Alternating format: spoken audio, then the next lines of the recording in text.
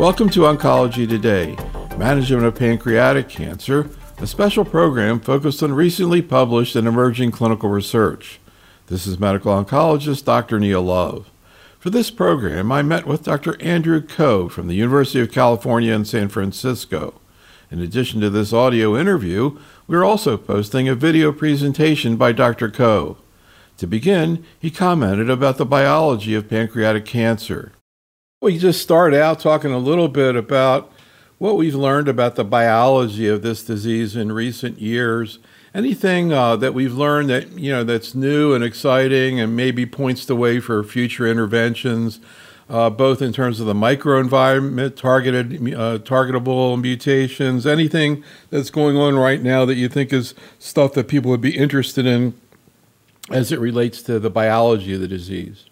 I think we're getting a better handle on pancreatic cancer biology. I think patients with pancreatic cancer now, as we're trying to define unique molecular subgroups where there might be some therapeutic implications, is actually really important. And so that gets to the idea that all patients with a new diagnosis of pancreatic cancer, we should be doing germline testing on them. Because we'll pick up a proportion of patients who have particular hereditary mutations like BRCA mutations, et cetera, that actually have very strong clinical implications, as well as do somatic tumor profiling. So next-gen sequencing, really getting a handle on drivers of their tumor. What I tell patients is any information is great to have. Admittedly, it'll be more the exception rather than the rule that we'll really find something that we can do something about. But there are we can carve out these small subgroups of individuals where, yes, this information can be used to sort of direct particularly later lines of treatment.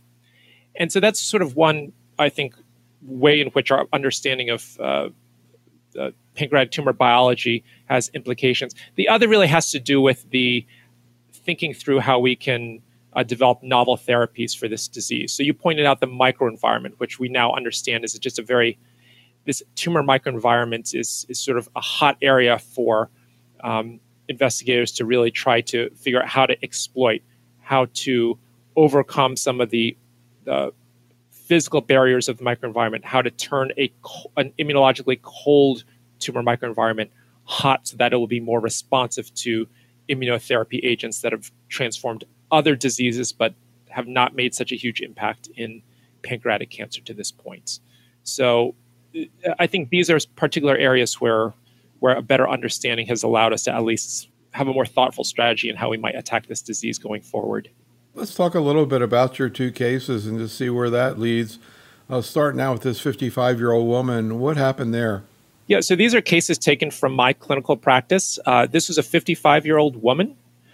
She presented with obstructive jaundice symptoms, including pruritus, darkened urine, and was found to have elevated LFTs, including a bilirubin of 8.6. And so had an ultrasound followed by a CT scan, and this showed a pancreatic head mass. I will point out that a CT scan ideally should be done with this pancreatic protocol, which is a thin cut through the pancreas, looking at it through different phases after the IV contrast is injected. Because that really gives you a sense of the mass in the pancreas relative to the mesenteric vessels. And in this patient's case, the mass was noted to abut by about 180 degrees the superior mesenteric vein, as well as just sort of the posterior aspect of the SMA. So not encasing it, but just kind of pushing against it. There was so-called double duct sign with both biliary and pancreatic duct dilatation, and no evidence of metastatic disease. So naturally, send the patient to GI, had an ERCP, stent is placed, and an EOS is done at the same time to sample that mass, which confirms adenocarcinoma. So this is a patient that we would present at our multidisciplinary tumor board because someone with non-metastatic disease may be in the realm of operable, and this is sort of what we need to decide in terms of how to approach this patient. And I will say this is a very common scenario, someone who will put in the category of having borderline resectable disease. Can you talk a little bit about how you categorize local disease in terms of borderline resectable and the other categories of how you put patients in who have localized disease? Yeah, so it's very easy to be glib and say, oh, this is in the eye of the beholder. But in fact, there are very specific radiologic criteria that have been developed by several different groups, including NCCN and ASCO and others, to try to really define that. And this really involves sort of a surgical perspective in terms of what is and isn't possible from a resectability standpoint. And that really has to do with the relationship of the tumor with the surrounding mesenteric vasculature. So you can have up to a certain degree of involvement, say, of the superior mesenteric artery, or even partial involvement of the SMV or portal vein, as long as that can be reconstructed. And so on one end of the spectrum is someone with a localized tumor that really is not involving any of those vessels at all and could technically be operated with a high likelihood of clean margins from the get-go. The other end of the spectrum is someone who has a tumor that clearly has grown and is encasing the celiac or superior mesenteric artery, or is just sort of completely occluding the SMV portal vein confluence.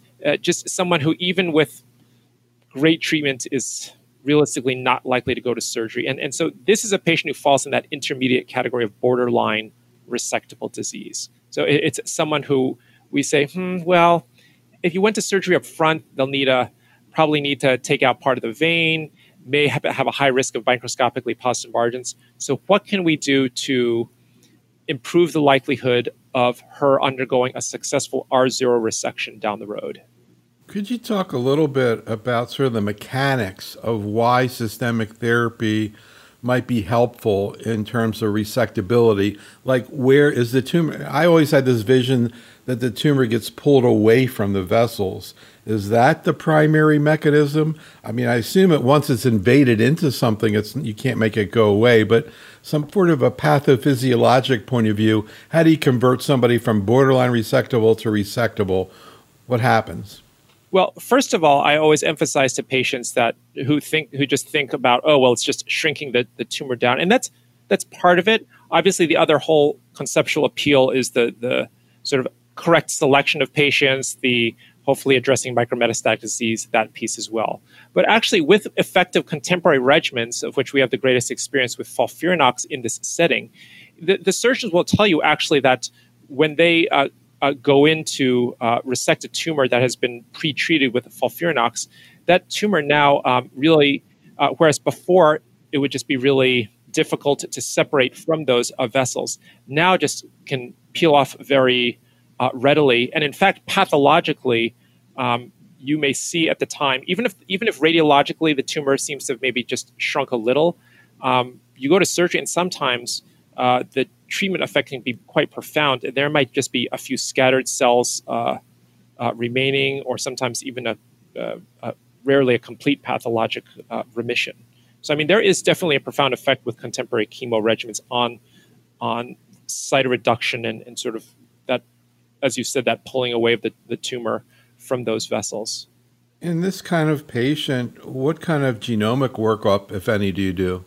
So I will, even from the get-go from such patients, I will do, as I said, I'll send anyone with a pancreatic cancer diagnosis now for germline testing.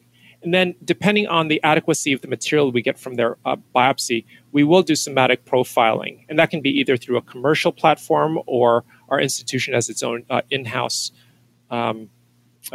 profile for looking at driver mutations and other genetic alterations. We certainly do testing for microsatellite instability, just things that are potentially actionable in these individuals. How often do you see MSI high tumors? I mean, how many of you treated, for example? It's rare in pancreatic cancer. It doesn't mean we don't do it because the therapeutic implications are so profound. But studies show 1.5% at most. So I've had a handful of patients, and I will say, who have done very well with immune checkpoint inhibition. I don't use that in the frontline setting. I don't think the data are strong enough for that, but it'll typically be someone who has previously received chemotherapy and as a subsequent line of treatments. And I will say not in this perioperative or adjuvant, neoadjuvant adjuvant setting. We're not ready for use of it in that context yet. Really? So you wouldn't, you have a patient like this, if she was MSI high, you wouldn't think about a checkpoint inhibitor as part of her therapy pre-op?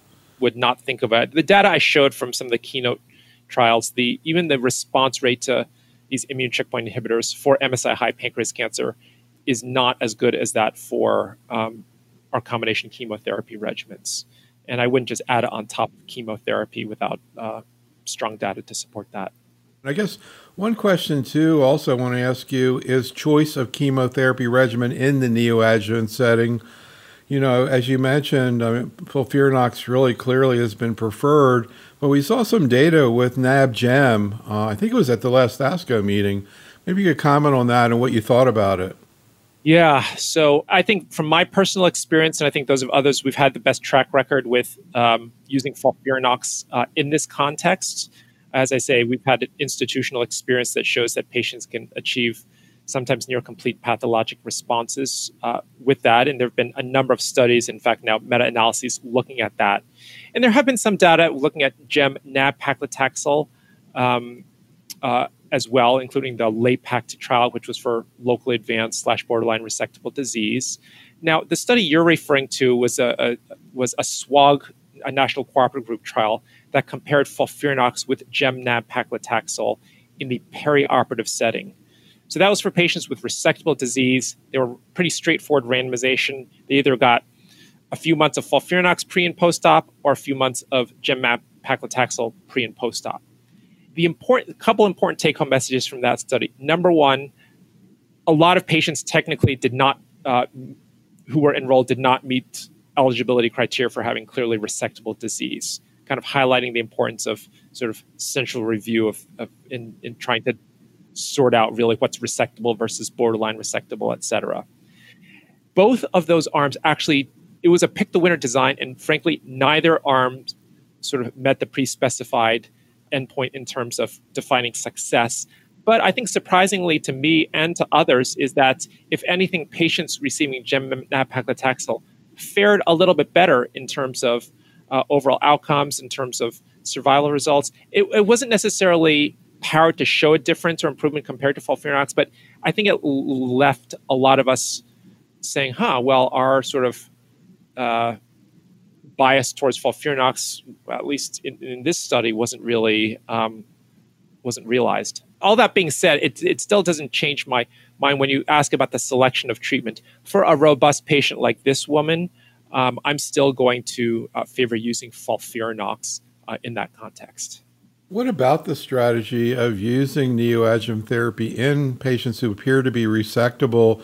Is that something you do outside a trial setting? Yeah, so there is a very important cooperative group trial through the Alliance that is looking at that for resectable disease, looking at FOLFIRINOX. You know, outside the context of a trial, there are still going to be patients who have resectable disease who are going to just take straight away to surgery, whether because of their preference or just because we can get them to the OR quite quickly and we think they'll recover smoothly and well. Our surgeons are now becoming believers. They're now moving more in the direction of, if there's any reason to think of giving them treatment in the neoadjuvant setting, they're fine punting on surgery. I think sort of the old argument against it in terms of, you're going to lose the window of opportunity to undergo a curative resection. I think from our understanding of pancreas biology, that's pretty much gone by the wayside. A neoadjuvant approach is going to better select individuals who will benefit from surgery. Those who sort of fall out and can't undergo surgery, we're never going to benefit from an operation in the first place. I mean, one way to look at it is, maybe you're saving patients from going through a major surgical procedure who are destined to die pretty soon, so improving quality life. By seeing Mets pop up, that Mets will pop up before they have surgery by giving a neoadjuvant. 100% agree. And I think patients themselves now are coming to that understanding. So rarely do we have to talk them out of that. I think when you explain the conceptual benefits of neoadjuvant treatment, they get it and are on board. So let's continue with this patient's case. What happened there? So we decided to go with a modified FOLFIRINOX regimen in her case. She got 8 cycles in total, and the duration of treatment in this context is a moving target. We'll sometimes go as much as 12 cycles. The current Alliance trial in this context gives 8 cycles preoperatively. And she appears to have a nice response, and her CA19-9 level declines to within normal limits by the end of those 8 cycles. And there are other data that really show that the patients most likely to benefit then from subsequent surgery are those who you can get their CA19-9 level down to completely or near completely normal levels. And so at that point, we were faced with the decision, okay, is this the right time to take her to the OR? I will say there are interinstitutional differences about the need for preoperative radiation in this context. But in our experience, we've done very well with patients just getting chemo alone. So she went straight to surgery after her 8 cycles of chemo, had a pylorus-preserving Whipple. She did still require an SMV resection. And there was actually a very good treatment effect and just a few scattered cancer cells in the resection specimen, 0 lymph nodes, and clean margins. It was a little bit of a slow and gradual recovery process. We talked about whether to complete an additional 4 cycles of chemotherapy afterwards. I'm not sure there's anything magic about 12 cycles necessarily, and she ended up declining and wanted to just focus on her post-op recovery.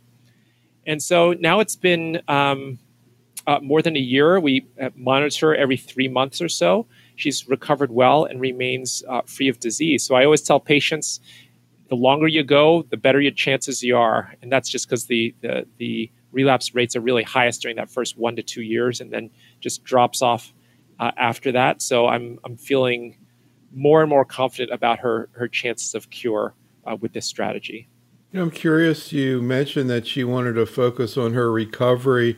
And I'm kind of curious, I don't know if she might have asked you what she could do in terms of diet, exercise, lifestyle, supplements. I know a lot of patients ask that. How do you usually respond? Sometimes I'll extrapolate from other data that we know. For example, there's more in the colorectal world in terms of healthful dietary habits. There's across a number of different diseases looking at having replete vitamin D levels, certain diseases in terms of using aspirin. Evidence is not quite as strong in pancreatic cancer, so I admit that. I talk about just sort of I do talk about healthy eating patterns because I think that's a sound recommendation across the board. A lot of these patients anyways have to modify their eating habits with a smaller pancreas, including using enzyme supplements, and some of them are rendered diabetic afterwards. But other than that, it really is just well-balanced diet.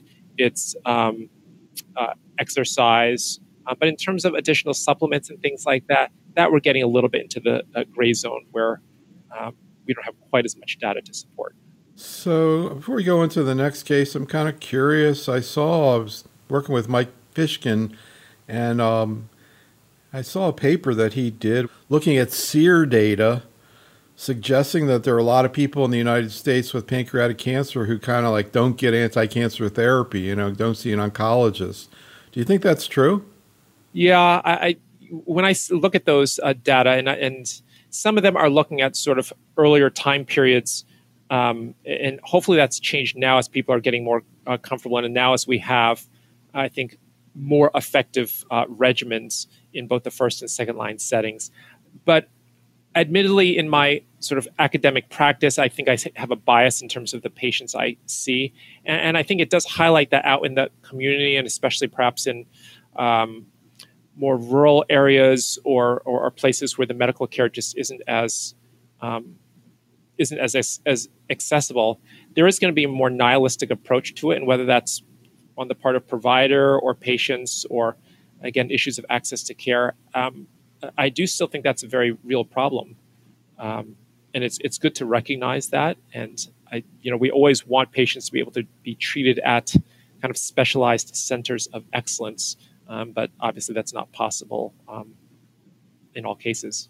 It's interesting. I saw similar SEER data for AML that was done a few years ago. And, AML was just a desperate situation in the older patient particularly. And then venetoclax and hypomethylating agents came along, and I don't know that it's going to be a cure or anything, but most, it really changed dramatically. Most people went in remission, and I think that really affected it. And I wonder what would happen if something like that happened in pancreatic cancer, that all of a sudden something you had a new strategy? I mean, PARP, yeah, but I'm not sure that's going to affect that high percentage of patients. Yeah, it would be great to have similar game changers and just ones that are easy to administer and that sort of make a sort of are transformative. We're not there yet, which I think sort of highlights what the sort of still the ongoing nihilism that I think is still present in some segments. Do you think there's a stigma that patients pick up about, or, sort of a pessimism? This lady, for example, what had she heard about pancreatic cancer? What kind of attitude did she have? Sounds like she was pretty positive. Yeah, very positive. And in such individuals, I always try to highlight that, what we're going for is cure. Because we are curing now, I think, a greater proportion of patients. And the sort of the adjuvant FOLFIRINOX data that I shared before, I mean, patients are living close to 5 years with resected disease. And so a significant proportion of those patients are being cured. So when you have that sort of that goal in mind, I think you're going to have patients who are motivated to do everything they can in that context. Why don't we go on to your second case, the 63-year-old man? What happened there? All right, so this is a 63-year-old gentleman, fairly healthy, presents with epigastric pain rating to his back and non-volitional weight loss. So he gets a CT scan by his primary care provider, and he has a pancreatic body mass as well as multiple liver lesions. And his CA19-9 is markedly elevated on laboratory tests. He gets a liver biopsy that confirms adenocarcinoma. The immunoprofiling is consistent with the pancreas primary. Our pathologists do MMR, IHC on all patients, and these are all intact. He does have a family history of cancer, including a mom who had breast cancer at a relatively early age. And again, we are now sending all patients for germline testing. And lo and behold, he does end up having a germline BRCA2 mutation. So even while we're waiting for these results, he does initiate chemotherapy with FOLFIRINOX, so appropriate, receiving a platinum agent given his germline BRCA mutation. And he responds well. And he gets 12 cycles in total. He does require dose reduction along the way because of some cumulative fatigue and neuropathy. And his blood counts are starting to be sluggish and returning despite use of growth factor support. And his CA19-9 drops significantly, still elevated at the end of this time, but he's had just clearly a good radiographic, clinical, and biochemical response. Okay, so he's now sort of hit a wall in terms of his frontline chemotherapy. So based on the POLO trial data, I then started him on olaparib maintenance, standard 300 milligrams twice a day. And this is actually pretty well tolerated, just some sort of mild side effects, but certainly compared to chemotherapy does quite well on this. And this holds his disease in check for 6 months. And I think importantly, his quality of life, this just gives him an opportunity to sort of recover from the cumulative toxicities of his frontline chemotherapy. Now, at the end of this period of time, his markers begin to climb, and a CT scan shows now his disease had been holding steady, but now there's been some interval growth. And so I restarted him on chemotherapy. We talked about potentially going back to FOLFIRINOX, but he's at this point interested in trying something a little bit easier. So we switch him at this point to the combination of gemcitabine and paclitaxel. So that's sort of where he's at right now. So, and how is he tolerating therapy and any evidence of response? So far, he's shown stable disease. His markers have declined a bit. The issue in terms of neuropathy, and this is sort of as we sequence through a FOLFIRINOX and a gem-nab-paclitaxel regimen, certainly issues with cumulative neuropathy with both a platinum and a taxane, and then cytopenia. So typically when I pivot to a gem-nab-paclitaxel in the second line setting, I'm going to switch it to an every other week dose schedule. And there have been mostly retrospective studies looking at sort of that alternating week schedule where there doesn't seem to be a lot of compromise in efficacy. And that's sort of my standard practice rather than the standard 3 weeks on, 1 week off schedule. What do you do with patients, maybe you see them in second opinion, who get chemotherapy first line, and then progress, and you find out that they're BRCA, so you can't use a typical POLO maintenance approach. Do you try another chemo and use PARP maintenance, or do you try monotherapy with a PARP inhibitor, for example? Yeah, so to be clear, PARP inhibition probably is not going to work in someone who has already demonstrated platinum resistance. So if someone has gotten their FOLFIRINOX and has progressed on it, using, at least as monotherapy, is not going to be a winning strategy. Now, there are studies right now that are looking at PARP inhibition combined with an immune checkpoint inhibitor or a combination with some. So that absolutely reasonable. Meanwhile, if someone has sort of subsequently found to have a germline BRCA mutation and hasn't received a platinum agent before, like started on Gem/nab-paclitaxel, at that point, I would make sure that they get some exposure, whether it be to cisplatin or oxaliplatin, in their second-line setting. We have this general feeling and understanding that patients with BRCA germline respond better with platinum. Do you think that's the case, either with data or your clinical experience in pancreatic cancer? Yes. And so that's been my personal experience, and different, primarily retrospective studies, including from sort of a national pancreatic Know Your Tumor initiative, data out of Memorial Sloan Kettering, others have really demonstrated that. Now, where I thought you might be going is there a difference between cisplatin and oxaliplatin? And there's at least maybe some provocative preclinical data that suggests that, but we don't yet know sort of what that translates to in clinical practice. I will say that patients with a known BRCA mutation using a combination of gemcitabine and cisplatin is an entirely reasonable alternative to FOLFIRINOX. And a recent randomized trial of GemCis with or without a PARP inhibitor frontline for BRCA or PALB2 associated pancreatic cancer, the response rate with just that GemCis backbone was about 70% or so. So, I mean, it's actually a robust choice for patients with BRCA-associated pancreatic cancer. Yeah, it's interesting, because you're talking about Eileen O'Reilly's study that, was looking at a PARP inhibitor, and yet what really came out of it was the chemo regimen that caught everybody's attention. Exactly. Yeah, I mean, the plus minus PARP turned out to be a negative study as far as that goes, but the overall study cohort, the response rate was pretty eye-opening. Yeah, interesting. So, there's been a lot of controversy about the POLO study and the POLO strategy of using maintenance, olaparib, because some people say it should have been compared to chemo maintenance, theoretically, which I don't believe was. Any thoughts about that study and about that strategy in general? Is that what you're doing? So I completely agree with that. And that was sort of the first thing I noted in that trial. First of all, the ability to get patients to agree to a sort of a placebo control arm. I'm not sure how easy a sell that was. And I think there probably was some dropout as a result of that strategy. I mean, it's ethically defensible because there really is no defined maintenance strategy. But I will say that at present, for your non-BRCA mutated pancreatic cancer who have gotten FOLFIRINOX after 6 months and have plateaued, yes, you could give them a treatment holiday altogether. But I now actually more confidently think about, all right, let's keep you going on even just oral capecitabine by itself, or a Q3 weekly dose-reduced FOLFIRI regimen, or just something to keep them going.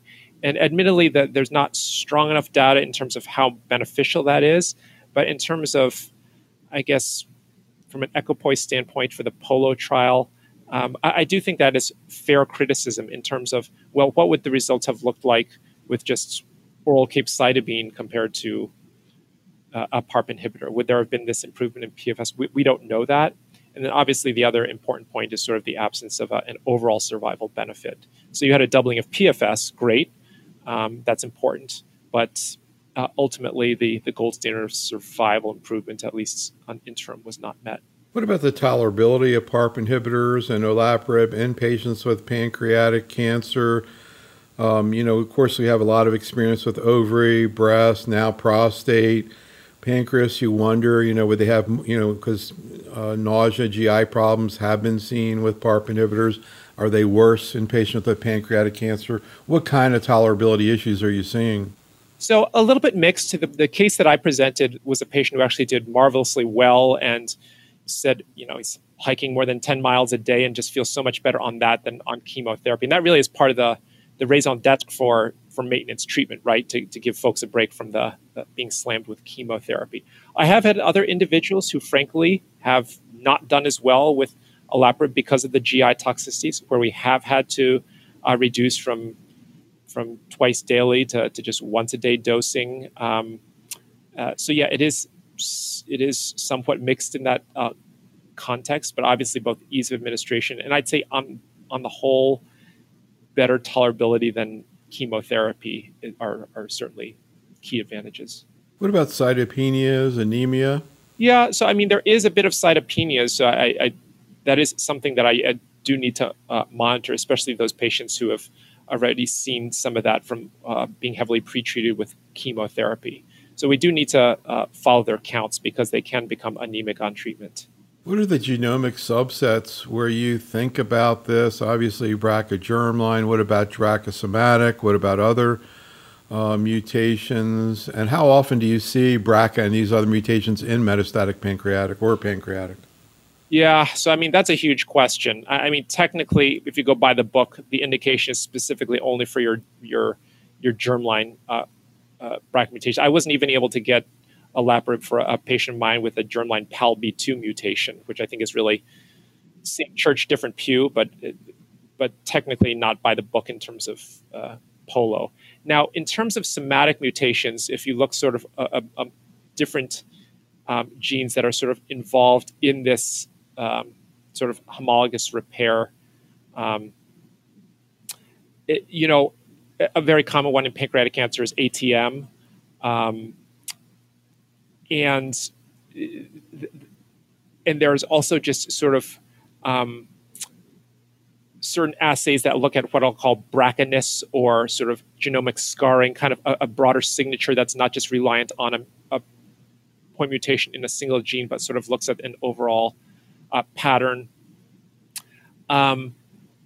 Again, I think those should be studied in the context of PARP inhibitors in trials to cast a wider net, because that would then increase sort of the eligible patient population up to maybe 20% or so, compared to currently the sort of 5, 6, 7% range. That being said, at least as of right now, we're not there yet in terms of just sort of prescribing PARP inhibitors to those individuals with, say, a somatic ATM or RAD51 mutation or something where we think maybe it'll work, but we just don't know yet. So I'm curious, we've had a few cases of patients with metastatic pancreatic cancer who were found to have a BRCA germline mutation, and then their family got tested and they found some people with the mutation who were able to have preventive surgery, and kind of a legacy that these patients leave to their family of really finding out about this and hopefully curing that. I'm wondering if you've ever seen that phenomena. Absolutely. And we always think of, these founder germline mutations in, say, the Ashkenazi Jewish population. But it turns out really in sort of across the board, and some of this data came out because so many patients were screened for the POLO trial that they were able to say, hey, at similar or even slightly lower, but real incidences in the in different Latino communities, in the African American, in Black populations, and others. So that it's not something that is just limited to just one very small niche. Those mutations can be found across. And you're absolutely right. I tell patients when we're doing it, it may have implications for you, but it certainly will also have implications in terms of screening and prevention strategies for your family members. So let's finish out with your third case, the 70-year-old man. Yeah, so this third case is a 70-year-old gentleman. He develops obstructive jaundice symptoms, and workup shows elevated bilirubin and a pancreatic head mass, again with a double duct sign. And he's one because his disease appears localized. He goes straight to surgery and has a T2N1 tumor, moderately differentiated with 3 positive lymph nodes, clean margins. And so he recovers well.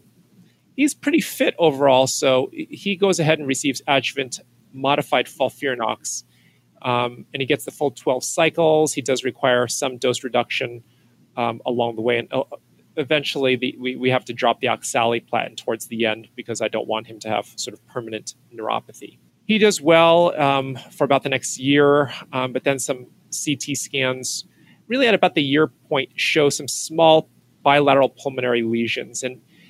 And sometimes when I see these, I'll just sort of, a patient is asymptomatic, I'll say, oh, we got to keep an eye out, but let's just follow and watch. They're too tiny to biopsy. And sort of over time, as those lesions grow, it becomes clear that, all right, this is sort of a fairly indolent recurrence with lung-only metastases. And there it becomes a discussion with the patient about the timing of when you start treatment, especially if the volume is low and the patient is asymptomatic. But ultimately, about 6 months later, we start him on chemotherapy with gem-nab-paclitaxel. Again, I use this every other week dosing schedule. And at this time, I'm also doing molecular profiling on his original surgical specimen.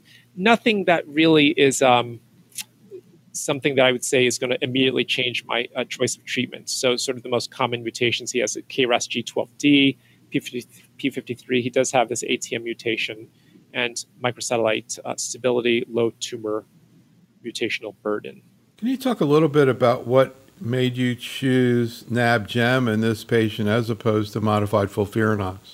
Well, recall he received adjuvant FOLFIRINOX a little more than and finished that at that point. It was about a year and a half ago, and still had some modest residual neuropathy. And I mean, technically, sort of if you use either 6 months or a year interval between completion of treatment, technically he could go back on that same regimen. But I think at that point I thought we might just get a higher yield from switching him to something different at that point. Thus the choice of gem-nab-paclitaxel. If he hadn't had adjuvant therapy, what do you think you would have done? Since he was a pretty fit gentleman, I do tend to, my preference still is to go with the FOLFIRINOX regimen as my first line choice of therapy. I always tell patients that, if they either don't tolerate it well or at the point they progress, it's sort of easier, I think, to sequence starting with the more aggressive combo and then switching to a gem-based regimen after that time, then vice versa. Could you talk about how you sequence patients in terms of second and third line therapy, the patient who starts out with FOLFIRINOX and the patient who starts out with NAB-GEM? Yeah, so a patient who starts with FOLFIRINOX, I will switch them at that point to gemcitabine-based second-line treatment. Most commonly, that will be gemcitabine plus nab-paclitaxel, although sometimes the neuropathy may be a rate-limiting step for them. No question about that. Conversely, if someone starts on gem-nab-paclitaxel, I'll say it's pretty rare that they're still well enough then that we can go with the full FOLFIRINOX second line. We do that on occasion, but more commonly at that point, I will switch them to the nanoliposomal irinotecan with 5-FU leucovorin combination. And then if they don't respond to that or the point where they progress on that, then I'll switch them to FOLFOX third line. And of course, along the way, if we have any attractive clinical trials for which they'll be eligible, we'll try to get them into studies at any point along their treatment course.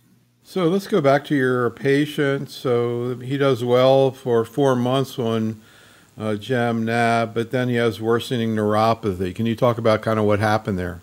Yeah, and so this is common, again, when you're sequencing patients through both an oxali-based and nab-paclitaxel regimens, that neuropathy is going to oftentimes be a rate-limiting step. And we'll start with dose modifications first, but ultimately this was getting too severe, and so I simplified him to gemcitabine alone. And maybe not surprisingly, after a couple of months on just gem monotherapy, we were starting to see some progression. The scan you see on the right is sort of one of the larger lesions towards the base of his left lung. He's still in decent shape overall, wants to remain aggressive. So at that point, I switch him to 5-FU-leucovorin and Naliri. Sort of recognizing that he has been exposed to FOLFIRINOX in the past. And again, the question of using nanoliposomal irinotecan for someone who's at least been exposed to previous free irinotecan as part of the FOLFIRINOX regimen. How much bang for your buck you're going to get, that's sort of an open question. Treatment is a little bit tough on him, sort of not surprisingly, fatigue and some GI side effects. And he does well on this for a few months at least, but after 4 months, we have to take him off because he's showing some further progression. Again, these individuals who have lung-only disease, I think their trajectory is a little bit different, a little bit more indolent, where you can think about multiple lines of treatment. So at that point, I referred him to our early phase team to look at clinical trials, and that's where we're at right now. Can you talk a little bit about Naliri 5-FU, the data on it, and what your thoughts are and clinical practice patterns are related to it? Yeah, so I do use Naliri in that, particularly in the context of individuals who have previously received gemcitabine nab-paclitaxel frontline, and oftentimes I'll consider it a more attractive second-line choice, in part because of that neuropathy we've been talking about, because it doesn't, you're not hitting someone again with a neurotoxic agent like oxaliplatin in that second-line setting. So I will typically use that Naliri 5-FU-leucovorin, and that's based on the NAPOLI-1 trial data that really showed an improvement compared to just 5-FU-leucovorin by itself. And I think those data are real. I think people have wondered in terms of, well, how would this compare to just FOLFIRI or to FOLFOX? And, fair questions, but for me, I sort of go with what if we have level 1 evidence with a study that demonstrates its benefit, that's sort of my go-to second-line standard. Rarely, as I said, there might be a patient who is well enough to even try FOLFIRINOX second line, but more commonly, I'll be using a doublet rather than a triplet in that second-line setting. What do we know about Naliri in the front-line setting? I think we have seen a little bit of data on that. What do we know about it, and where do you think that's heading? Yeah, I've personally off study. I certainly am not using that in the frontline setting. We have the phase 1b/2 data of this Naliri-Fox triplet combination, where the Naliri is substituting for the free irinotecan within the FOLFIRINOX regimen. And admittedly, the numbers it's a small cohort, but the numbers look promising. The median progression-free survival of upwards of 9 months, overall survival greater than a year, are promising enough to sort of lead to this NAPOLI-3 phase 3 trial. And the study is designed, we always talk about how between FOLFIRINOX and gem-nab-paclitaxel, there's not really a direct head-to-head comparison between the two in the metastatic disease setting. Well, this NAPOLI-3 trial kind of is close to that, right, with a FOLFIRINOX-like regimen using Naliri, and the comparator arm is not FOLFIRINOX. The comparator arm is gem-nab-paclitaxel. So, that very well could be a positive study, and if so, I think that it'll be interesting if it's a positive study in terms of whether this Naliri-Fox will supplant FOLFIRINOX as a frontline standard. I think it'll just depend on how robust those results look. Naliri-Fox, that has kind of a cool name to it. It's interesting when you think... It's not bad. Yeah, I like it. So it's interesting, in pancreatic cancer, you have 2 liposomal formulations that you use, nab-paclitaxel and Naliri. What are your thoughts about that kind of pharmacologic strategy? I never really exactly understood whether the idea was to get better efficacy, better tolerability, kind of mechanically even what's going on. Any thoughts about that? It's a better therapeutic, well, it is a better therapeutic window. And if you sort of take a deeper dive mechanistically, for example, with nanoliposomal irinotecan, you are getting, and in part because of the liposomal formulation, you are getting what's called enhanced permeability and retention within the tumor microenvironment. So it's basically getting more drug within the tumor itself, and then sort of the toxic metabolites are at lower concentration circulation. So that's this sort of therapeutic window that ostensibly you'd get better efficacy with less toxicity by being able to deliver more drug to where you want it to go. And kind of not exactly the same, but for nab-paclitaxel, there have been studies that show in terms of how it can penetrate the tumor more effectively, and intriguingly may even sort of soften that tumor microenvironment a bit as well. So there's some thoughts there also. So it's a good point in terms of how these different formulations may sort of be uniquely primed to work more effectively. So the last thing I want to ask you about is supportive care and palliative care for the patient with metastatic pancreatic cancer. I know you see a lot of second opinions.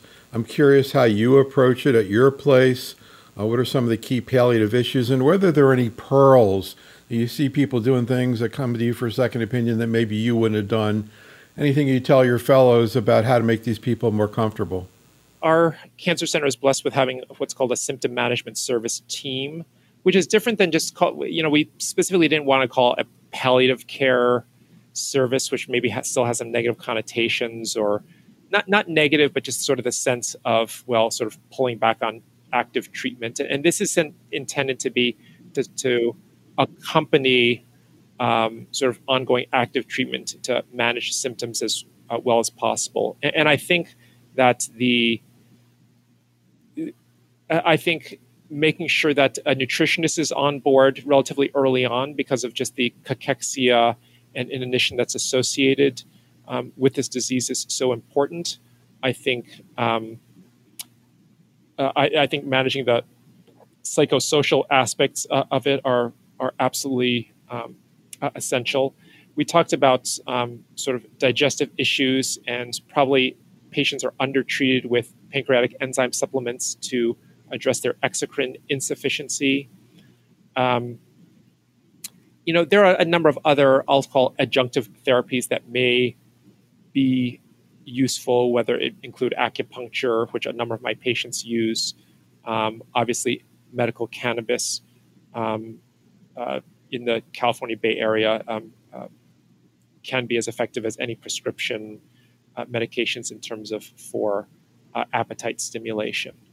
So those are a few of the initial thoughts for patients, especially later in their illness, where cachexia and anorexia are a big issue. I commonly use drugs like mirtazapine, which is obviously used as an antidepressant, but also can be helpful for appetite stimulation. Low-dose steroids I find a good, obviously not necessarily long-term, but I think are important both for treating chronic nausea and for appetite and energy. And then I shouldn't have left this for last, but aggressive pain management is certainly a big part of it. I tell patients, if we don't have a good handle of your pain, that will affect your mood, your sleep, your appetite, your just every facet of your life. So don't worry about the addictive aspect of it. You're someone in whom good pain management is absolutely essential. So whether that involve a combination of a long and short-acting opioid, usually when we get to medications like methadone, I'll want our pain management team involved with that. And then certainly celiac plexus splanchnic nerve blocks for select patients can be effective as well. It's funny, I was talking about AML, and we as a CME group, we were in the middle of all that as it was coming out, and there was just, so much excitement to turn a disease that was just so devastating to something that really is starting to look pretty treatable. Just imagining, what that might be like if it happened with pancreatic cancer. I guess that's the fantasy pancreatic investigators all have. Dare to dream. I like that as an aspirational idea where we sort of turn this. And I will say for select patients, we are seeing that we're not touting a cure necessarily, but sort of multi-year survival, sort of managing with more aggressive treatments punctuated with sort of pulling back and managing symptoms as we go along. I think we are changing the natural history of it to some extent. This concludes our program. Special thanks to Dr. Ko, and thank you for listening. This is Dr. Neil Love for Oncology Today.